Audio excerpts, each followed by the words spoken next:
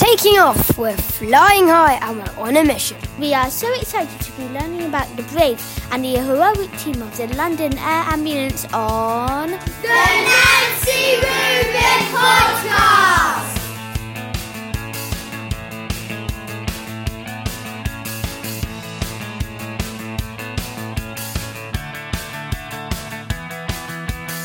Have you ever wondered what this amazing team do?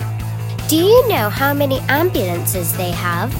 And can you guess where the trickiest place to land a helicopter in London is?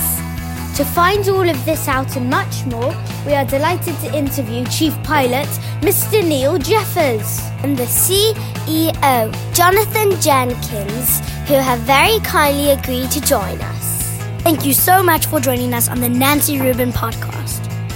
What is the best thing about being a pilot in the London Air Ambulance? Hello, my name's Neil Jeffers and I'm the Chief Pilot of London's Air Ambulance charity.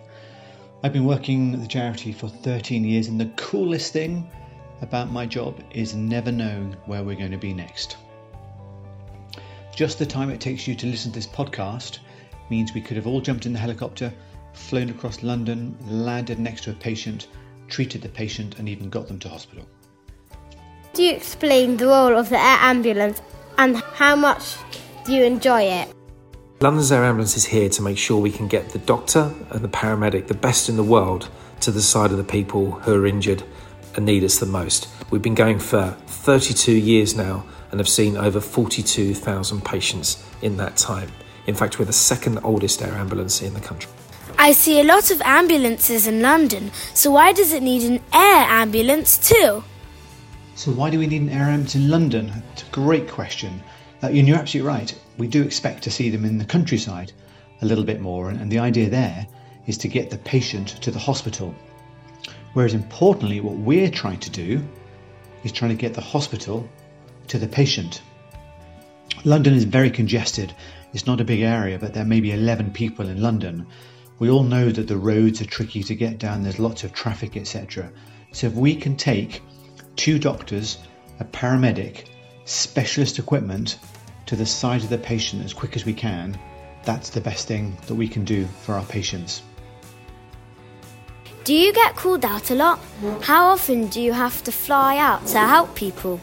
We are incredibly busy all year round. We probably go to nearly 2,000 people every year. That's around about 5 or 6 every single day. Is the pilot also a doctor? Is the pilot a doctor?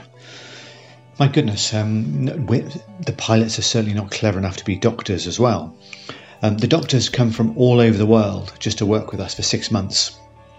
And they're very specialist and spend a lot of time devoting their medical experience to pre-hospital care. That's the care that you give patients out of hospital. So to train a pilot to be a doctor or vice versa would just not be the way forward at the moment. We all have, incidentally, the pilots have a little bit of medical training. We do our best to help out the doctors and the paramedics on team by handing them equipment and thinking about what comes next, etc. But certainly thinking we're as good as doctors will be miles off that, so no. Where is the trickiest place to land a helicopter? So the most difficult place for an air ambulance to get to? I maybe answer this in 2 ways. I think we're lucky as the pilots of London's Air Ambulance in that we can decide where we land. So we never make it difficult. We always land in the... there are still risks, but the safest, most closest place to the patient is what we're looking for each time. And we have to make it up. There's nobody on the ground to help us. But as far as the most difficult place to get to, I think probably somewhere around Heathrow is maybe just Southall, somewhere around there. I only say that because that's where the planes come in and land at Heathrow. If this does happen, we're lucky that we have what we call an alpha priority. What that means is we have priority over everything else in the airspace. So actually, they tend to shut Heathrow down, stop the aircraft landing at Heathrow to allow us the time to land. It's still quite challenging because we have to work with the Heathrow air traffic controllers. There's a lot of talking to do, a lot of coordination, but that probably makes it a little more challenging than some of the others.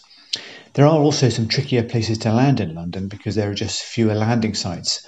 And we spent a lot of time identifying those areas, and we've got a big project on at the moment to help us work out those tricky places to land.